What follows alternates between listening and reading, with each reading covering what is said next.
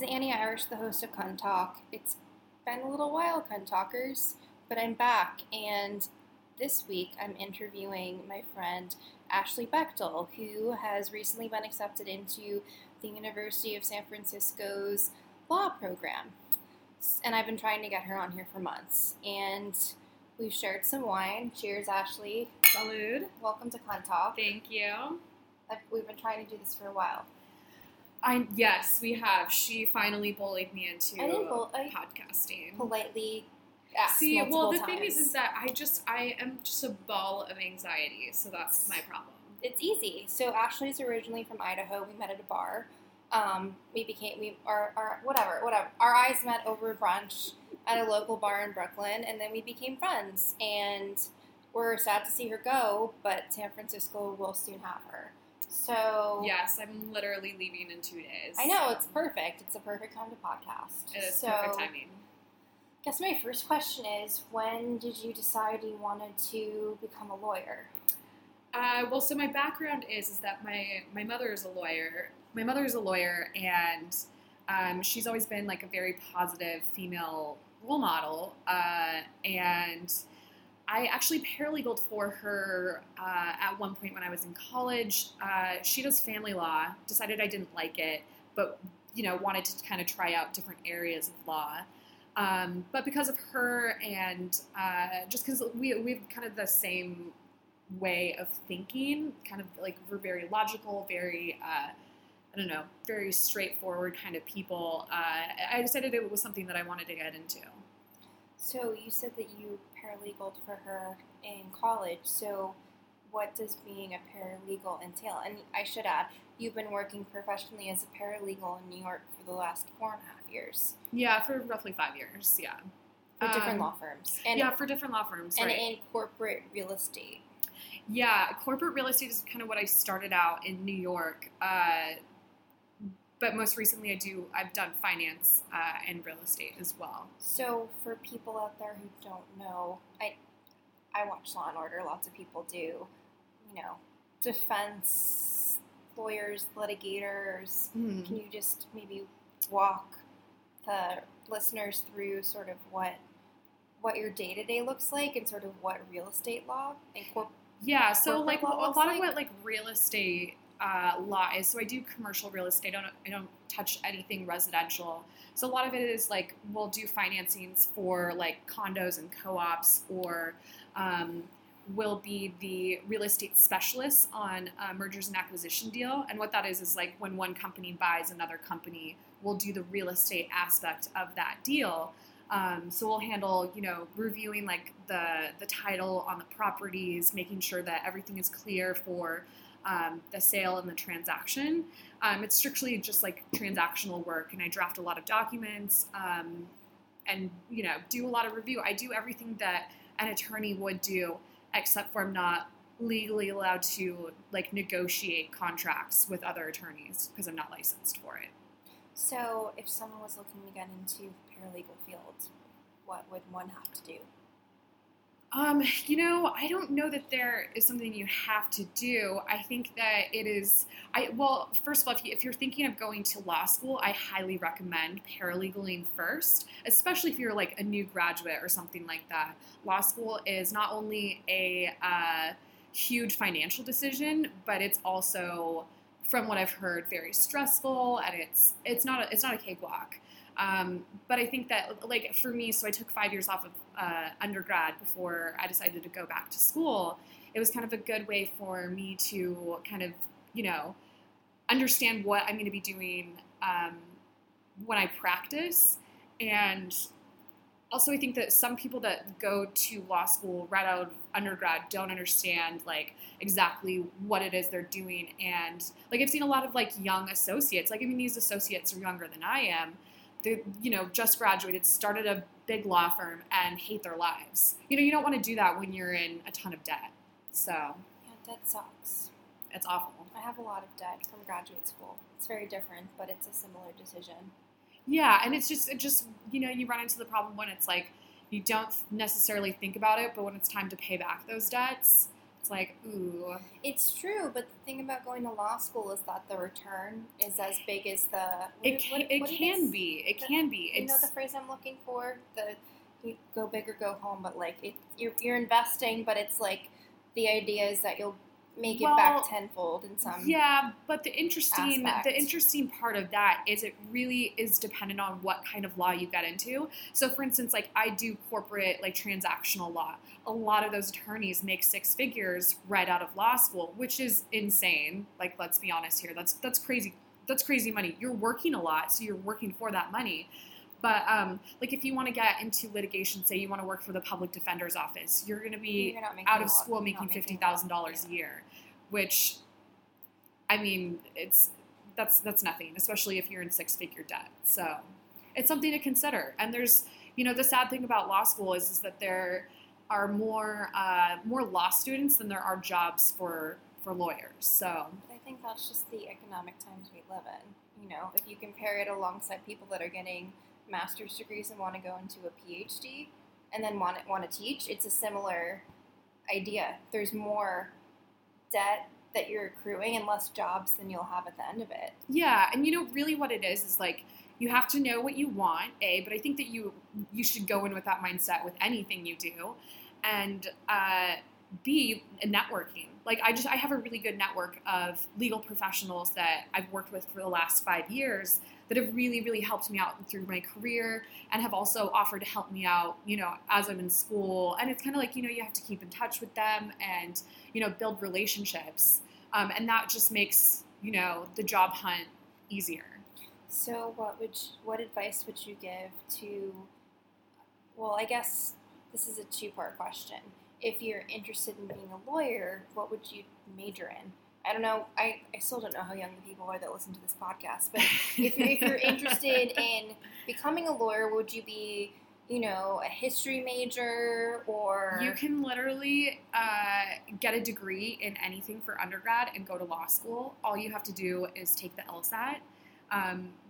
To be completely honest with you, they don't care what you got your degree in undergrad. So for instance, like for me, I ended up getting my degree in psychology and sociology. However, I went to the University of Idaho. Yes. Idaho native here. I forgot to mention that at the top of Go Vandals. Yes. So you could literally get your degree in anything. However, they've done studies where, let's clarify. Who are they? The people that have done the studies. I don't know. I think this comes from like the LSAC. So the LSAC is like the Law School Admission Council. So they're who you submit your LSAT scores to. They run the tests and stuff like that. So those are the people that are doing the studies that you're right. citing. So they also get a list of like what your undergraduate degree was, and also like they have your LSAT scores. So I think that the students that do the best are like the philosophy majors. And because it's like, it's very kind of like, the LSAT is it's logical, but it's also very, it can be very abstract and like the answers are not clear. And there's not really a good way to study for it unless you just have to like keep practicing at practice tests. And you kind of have to get a feel for what exactly the exam is testing you for, because it's not immediately clear. So did you have private tutors, or did you get the book, or how did you preparing? I took an LSAT course, so it was like, I think it was like a 3-month course. Oh, so you did do that. Yeah, but it wasn't with a private tutor. This was like in a class. So there was like, but there it's was still like the same idea though. You're paying for the course and to get an idea of what you're getting. And not everyone has to do that. The reason why I did it, I happened to be working, and I am not, I'm not disciplined enough to sit down with a book myself. But it was very, very helpful. I mean, I increased my score by 20 points, which is, I mean, I don't know how many of you cunt talkers know anything about the LSAT, but that's a big jump. That's a big jump. So I know nothing. I've taken the GREs, the graduate review exam for graduate school, which is similar.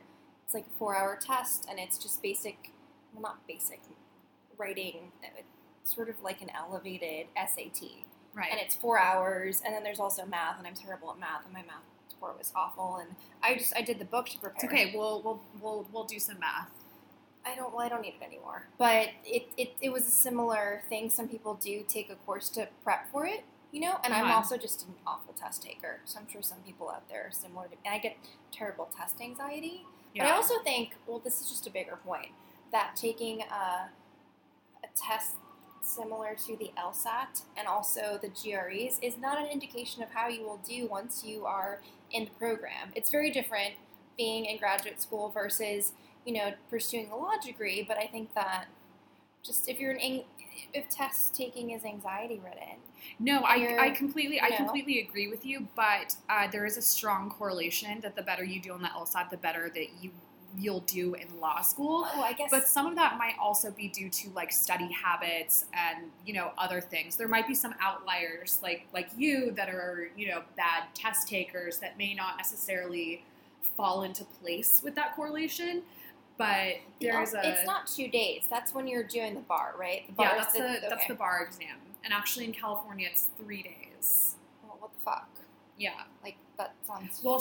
So the crazy thing is that they just changed the rules for the California bar actually this year. So the California bar, it's actually going on right now. It was it's Thursday, right? It's Thursday today? Today is Thursday. So, I guess it's over. But it's Thursday, July 28th. And let me just say that this is the 7th episode of Cunt Talk, I believe.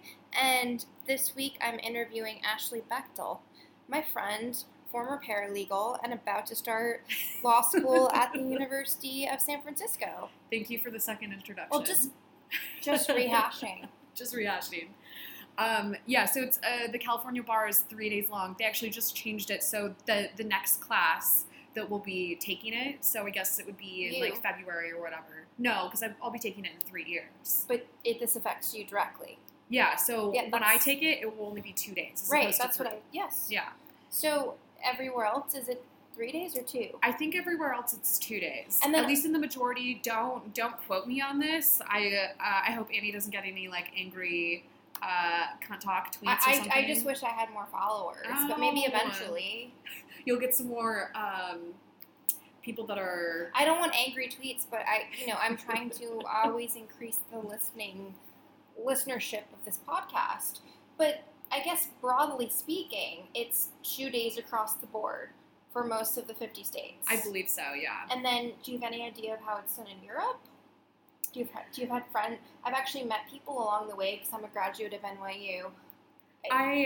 People that have gotten law degrees there, and it's a different process. Well, right. So you have to get your LLM, which is it's a master's as opposed to JD. As opposed to JD, which is a doctorate degree. So how does that work, and what's the difference? Do you know? I don't know. I think it's largely dependent upon the country. Oh, so but I mean here in the U.S., do you just automatically like?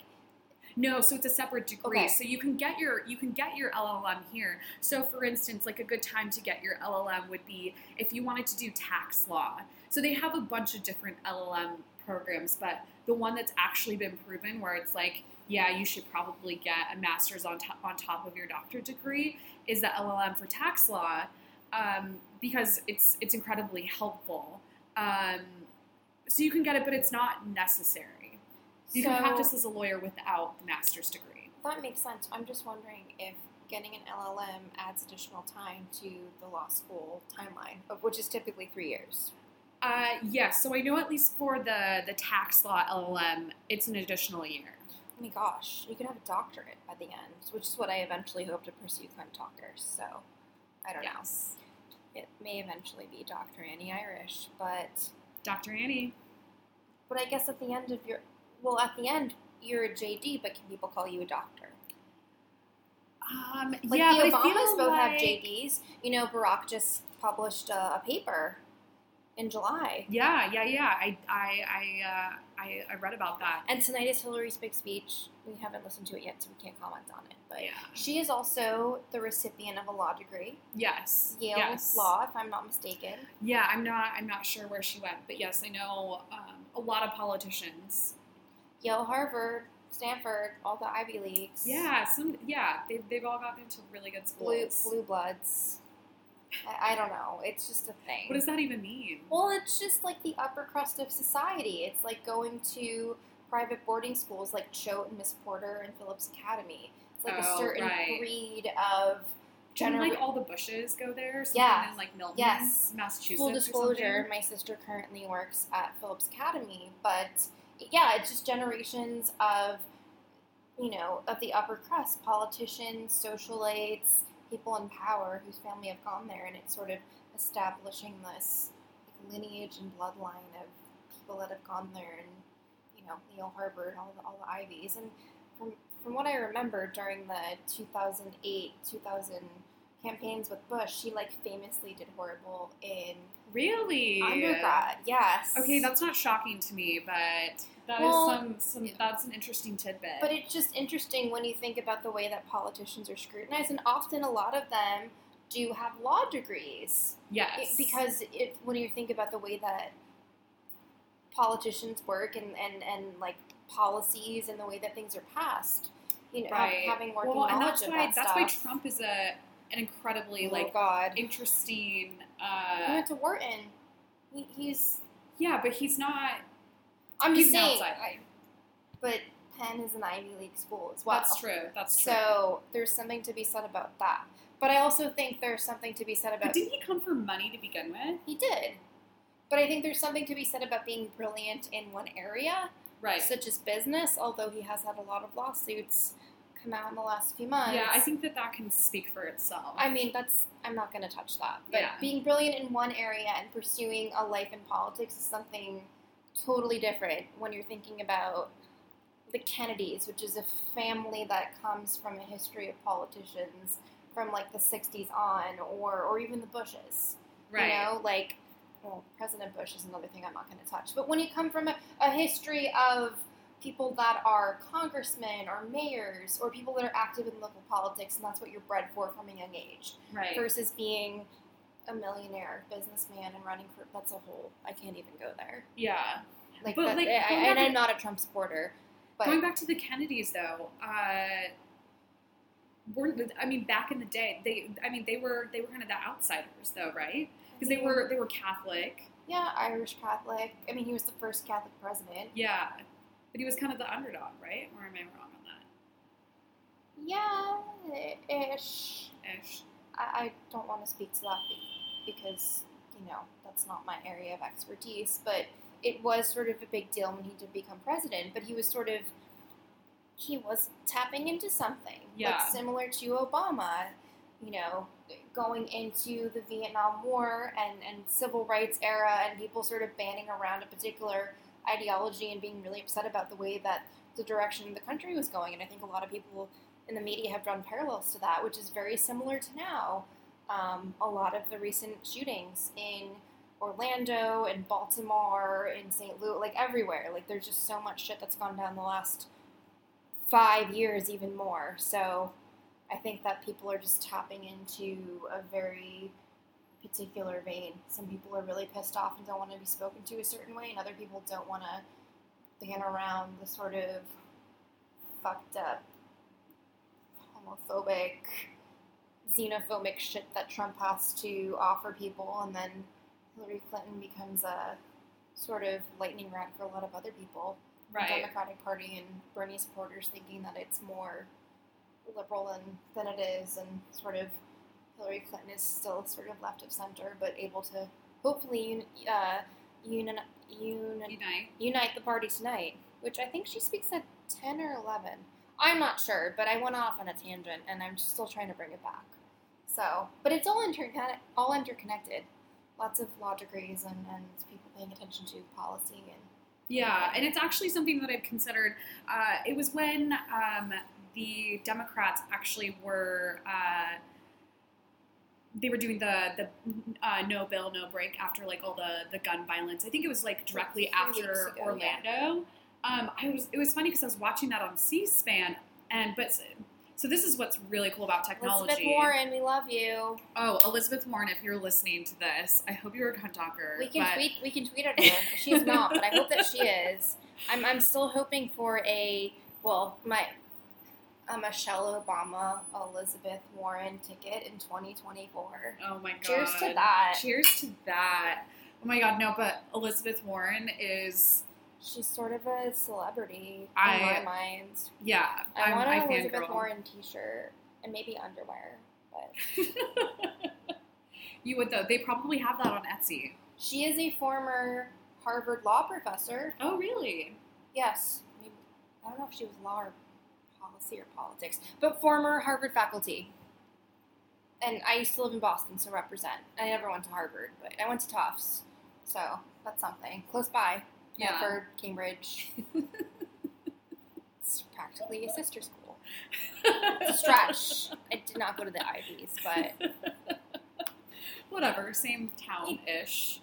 Tufts, NYU. So, anyways. Something. Yeah. Hey, NYU's a really good school. So is Tufts. Yeah. It's not Harvard. I do have a friend that currently attends Harvard, and yeah. Okay, well, I went to University of Idaho, which is not to say that it's not a good school, but most people don't even know where Idaho is. So, do you want to place it for people? Yeah, so Idaho, a lot of people think that it's like in the Midwest by Ohio, Iowa. I'm bad with geography sometimes. Yeah, no, trust me, it is. It's shocking when I find someone that actually knows where it is. I mean, it's not. It borders Utah, it borders Oregon, and it borders Washington. And Montana, yeah. Montana. I've always wanted to go to Montana. Have you been to Montana? I have. I've driven through pretty much almost all of the north of the country. Beautiful? It seems like it would be. Parts of it are the western parts of Montana. I mean, there's just like a lot of mountains and trees and yeah, but the eastern part is very flat and there's like a lot of prairie and there's not a lot to do. Is it? But I don't even know what Montana produces. Is Montana corn? That's more Iowa. I mean, that's agriculture? That's a good question. There is some agriculture in... I feel like I think of Montana, I think of buffalo and national parks. I don't know if there's a national... Yeah, there's a lot of national parks. Oh, there is. I think Yellowstone reaches up to Montana. I think people need to do a lot of fact checking for this episode. Yeah. We're just kind of throwing things out there, I'm a little rusty, guys. It's been a second. So I'm just going with it. Yeah. But anyway, yeah, so, and Idaho's kind of the same. So the part of Idaho that I'm from, it's from the northern panhandle. I think of Florida when people say that. The panhandle? Yeah. Well, Texas has a panhandle. Oh, Oklahoma. I don't know. That's what I think. Is it Bible thumping? So the interesting... It's not southern, though. No, but there are a lot of Mormons, because it's so close to Utah. There's a lot of Mormons, which has been weird. Like, so I had not met one Jewish person until I moved to New York. Like, I'm sure there's like a Jewish person somewhere in Idaho. Racist, maybe. Really? I don't know, maybe. We love the Jews. Yeah, no, I have no problem with them. Jews. But they're just, I just knew more Mormons. From your experience, you weren't exposed to a large Jewish population in Idaho. Right. I don't need to be like, I'm not trying to you like don't sound anti-Semitic. I was just clarifying. Right. There seems to be maybe there is a thriving Jewish community in Idaho that we don't know about. Please reach out if there is. Yes. But, were you close to Brigham Young University, which is very, very Mormon? Well, I think certain pockets of Utah are very Mormon. Are you far from Brigham Young? I think BYU is in Salt Lake, right? I think so. That's a little far from you. Well, yeah. So it was closer to the Canadian border. So wow. Utah is like down at the very at the very bottom of the state. Suck at geography. I need a map. Yeah, it's pretty far. So I will post a map with this episode. I think if I can on SoundCloud, I'll try with a link somewhere. So, for instance, and we love our Jewish brothers and sisters and the Mormons, but not the Warren Jeffs Mormons. Like, don't do that. I don't know. That's a whole other thing. I did love that show, Big Love, though. Did you ever watch that? No, I don't know. I couldn't not, but I wouldn't have HBO for the longest time. I don't have cable. I got new internet maybe 3 months ago, and I got HBO Go, and I forgot about it, and then I didn't want to pay for it once they started charging me. I'm really bad with HBO stuff. Like, I love it in theory. This is very conversational. I never saw the show. It's probably on Netflix now. Everything is maybe eventually. It might be. Yeah. I mean, I know the basic premise. Yeah. And not everyone that is a Mormon is polygamist. I understand that, but... Right. Remember Julie from Real World New Orleans? I don't know. Okay, so she famously was the first Mormon on reality Really? television show, if memory serves me correct. She was, and she was still in school at Brigham Young. And wait, was that New Orleans or Hawaii? New Orleans. Oh, I remember that for a fact. But yeah, That is like bringing back some memories, though. Like Real World and like, I don't know. Does anyone know, is that show still on?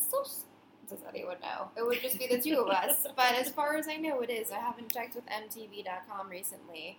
But yeah, that's definitely... Yeah, I think that we've outgrown that channel. I mean, it's still relevant in some ways if you want to tap into youth culture and sort of see what's going on. Super Sweet 16 took over. It had a moment. It's still probably having a moment. 16 and Pregnant. The like cultural milestones, like in the late to early 2000s. Yeah. And Real World was one of the first real shows to sort of be a reality television show to sort of Real World San Francisco was the first one. Oh, really? Yeah. I thought New York was first. I thought it was San Francisco. I will Google this right now, Cunt Talkers. Yeah, this is interesting. I remember I was in 4th grade, and Pedro was... Yes, that was New York. No. That was definitely New York. No, it was... I'm almost positive it was... Hold on, give me a second. And I think he passed away. He did die during the storyline. It was a big deal. I don't even know what to I Google. am pretty sure that was New I'm York. actively Googling on my podcast. This is awful. First real... You've done this on other episodes. Yeah, but it's totally okay. I haven't told people that. You have great listeners, so... I actually did get... You're right, it's Real World New York, but he was San Francisco. I remember Trishelle. Okay. This is too funny. No, but he was on San Francisco. Yeah, it's starring Norman, Julie, Becky, Kevin, Andrew, Heather, Eric. Oh, okay. So he just wasn't on the first one, is what you're saying. I think it was in the first year of it, but Real World San Francisco, I think, was the next one. That was what Puck was like.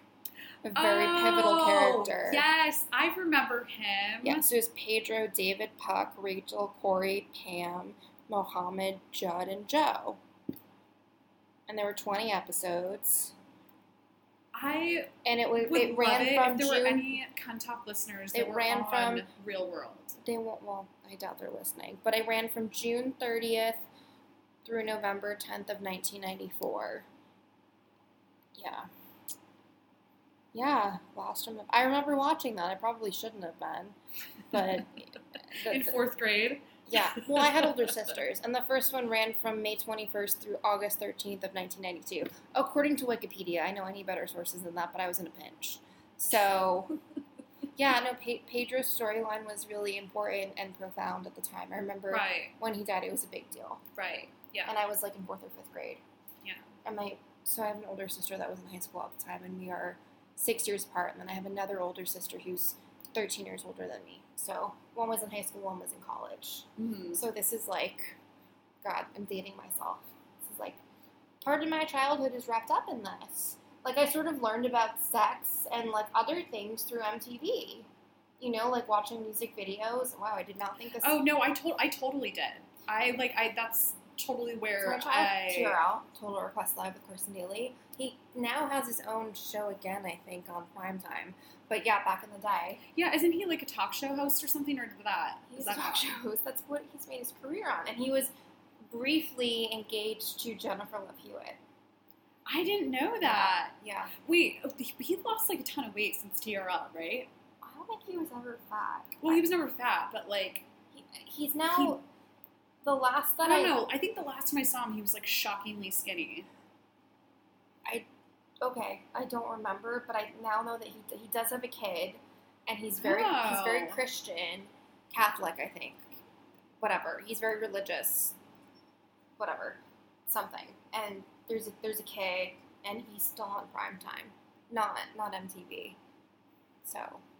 Wow. Yeah. Bringing me back to the days. Who would have thought this is where we would have ended up on this episode? I don't know. It started so serious. You never know where you're going to end up on Yeah, you never know where you're going to go.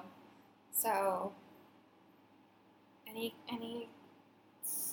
tips you want to give people that are considering law school? I mean, aside from... To bring it back to the original topic. Yeah. Aside from what I said earlier, just about, like, if you're considering law school and you haven't paralegaled or you haven't, like, taken time off from undergrad... Sorry. Keep going. Then do that. Yeah. Like, you should paralegal and at least try it out. Or, like, intern or something like that. I also wanted to ask you about the gender breakdown of the firms you've worked at. Yes. So the interesting thing about that is, since I've been in New York, I've worked at 2 law firms. One is a very big international law firm, very well known. Feel free to name them. We can shout out them via text and tweet. I mean, I would just prefer not to name them, okay. but it's a big law firm. I'll just say that. And then the second one is it's a much smaller law firm. It was, I think, I don't know, 50 attorneys as opposed to 2,000 attorneys worldwide. So it's just like, it's a big difference. I bet they watch The Real World. Just saying. Wait, where's this coming from? I don't know. You're just talking about, I'm trying to bridge the gap. Between the size of the law firms I'm working at and Real World? I'm sure they watched. So if we tweeted... Who is they? The lawyers at the law firms. Oh. So if we tweeted it, okay, I'm picking up what you're putting down. It would be okay. Because I'm sure they watched it too. Because everyone's had that experience. But you would say it's mostly, male? Or no. female? So here's the thing is that I think especially... and the break down the paralegal gender binaries. Okay, so I'll start with attorneys and I'll move on to paralegals. So, partners? Hold on a second. So, I'm very excited right now. Okay, so with attorneys, it's interesting because I would say the first through third year classes, it's 50-50 men and female, or male and female. But there becomes a large gender gap around the 4th, 5th year at the firm, where there are much more men than there are women, and a lot of it is that women can't. I mean, the legal field was built. It wasn't built for like a family lifestyle. Like at a law firm, you have to work a lot of hours. Like, you know, there are times when I would be working overnight. I'd be working like 80-hour weeks and stuff like that. If you want like a family, it's much harder, especially if a woman is expected to take care of children and stuff. But may I interject? Yes. But wouldn't you say that there are married associates and partners? Yeah. So the hours may not suit a family lifestyle, but there are people there that have families. Right, but for various reasons, it doesn't, I don't know, it's a strange dynamic, and I'm not saying that any of this is right. But why, but this is the bigger question. Like, why should it matter if I have a vagina and you have a penis? And because I can have babies and choose not to, that I can't work this out? I completely agree with you on that. That's all I'm saying. That's bullshit, like the culture of the law firm, that's fucking bullshit. No, and I think so too. And they use the law firm experience in the female or in the gender gap with like salary and so in the salary gender gap. A law firm is a prime example of the reason why women are paid less. Can they still ask? Well, they can't legally ask you if you're planning on having kids. They cannot ask that. No. Yeah, but can they hint at it? So a lot of times what happens is just women will leave the firm. They'll leave and go to like a bank, or they'll go somewhere where. What's the pay grade difference? Do you know? I guess it depends on where you I fall. don't, but what I can say is that as far as partners, I would say there's probably, I don't know, 80% of partners are male. And it's levels of partners, right? Junior, senior, whatever. No, so at least at this particular big law firm I worked at, you can either be an equity partner or you could be a non-equity partner. What does that mean? So an equity partner means that you have a book of clients that like bring in money. So you have, I don't know, $1 million book or whatever. But if you don't have, and because of that, you basically own like shares in the firm. If you don't have that and you don't have that book, you're non-equity partner. Okay, right. You need like cash. Well, so what happens is a lot of times is when they elevate you to partner, you'll be a non-equity partner, and So if shit hits the fan, you have to give them money? no, you don't give them money. You just have X amount of time to become an equity partner and build like your books up. What if shit hits the fan and we can't? Then what happens? You get fired. Oh. So it's not like on Mad Men, which is admin, not the same thing, but like when everyone has to put money into being a partner, not the same thing. I don't know what it's, and I'm just speaking from my experience at one law firm. I think it's different at other law firms. I think that they're structured differently from firm to firm. So I can't. Oh my God. Oh, the bunny just made an appearance. So I can't speak for all law firms. I'm just speaking from my experience at one firm. Yeah, So, I have nothing to add because I don't know anything about that. but as far I know as a little bit. I'm not an idiot. as far as paralegals though, there are, I would say, 75% female, 25% male. Like you don't see a lot of male What are the paralegals. two firms that you worked at, or the specific one? No, at both. At both. Okay. They were still way more female paralegals. Do you At think both. there's like a history, or not a history, like a culture of, I don't want to say harassment in the workplace, but like the way that female paralegals and female associates are treated as opposed to male? Like based on your experience. Yes, absolutely. And this is not scientific, obviously, but Yeah, absolutely.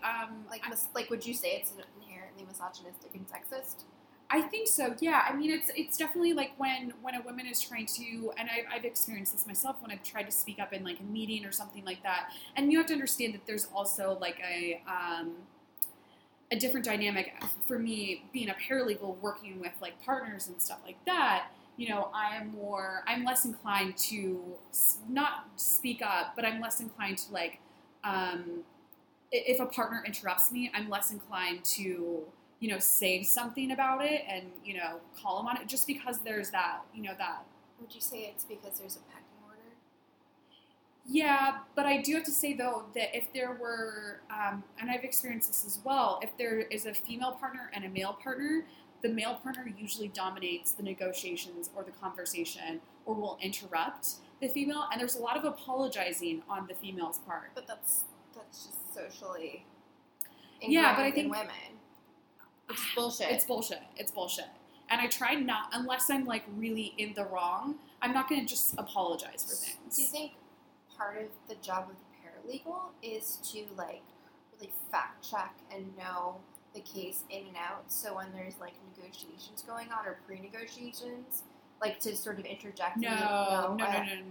That is definitely. Partner. Well, first of all, that's not the kind of law that I do. And like I said, I don't do the negotiations. Oh either. yeah, but I just mean like statistically, like knowing the client inside and out, and like No, that would definitely be like the partner. It would be like the associate's job to know the nitty gritty. The partner would take credit for all of that, but it'd be the associate's job to do the research, do the due diligence, and get everything they needed. Have you seen the show Suits? I have not. Oh my God, no. you need to watch it. I know. It's I need to. It's like a renegade lawyer. He's whatever. Watch it. You should watch it. It's funny. My boyfriend. He lives in Brazil. So he's watching this in Portuguese in Brazil, and he's like watching Suits. I have it on Amazon Prime. He's not even in the legal field, and he's watching this, and I am not. So I'm not sure if they're still currently producing the show, but it has at least 3 seasons. I watched. Right, but I mean, I should be watching it just because I don't know. It pertains You can to, watch it through my Amazon Prime account. I think isn't it on Netflix? I don't think so. Because typically there's like contracted stuff about that. Oh, okay. I have Prime. Copyright. I have Prime. Okay. Oh, So I could totally do it. Yeah. No, I just, fun fact, I just got Prime like 20 days ago or something like that. So I haven't experienced this But whole if new you're world. a student, there is you can get a student discount with Amazon What? Prime. Yeah, that's a thing. So look into that. I will. Is there anything you want to add? I don't think so. This has been a very tangential episode of Con Talk. I'm sorry, we've had some. Normally, I go into an episode starting to drink, but this episode is like, Pizza Friday is the thing that I do in my apartment, but it's Pizza Thursday because it's a send-off today. So it's just sort of like a celebratory cunt talk episode that I've been meaning to do for months. So, no, I think, unless you have anything to add, I think that's it. So. I think we covered a wide range of topics today. I hope people angry tweet at me to fact check.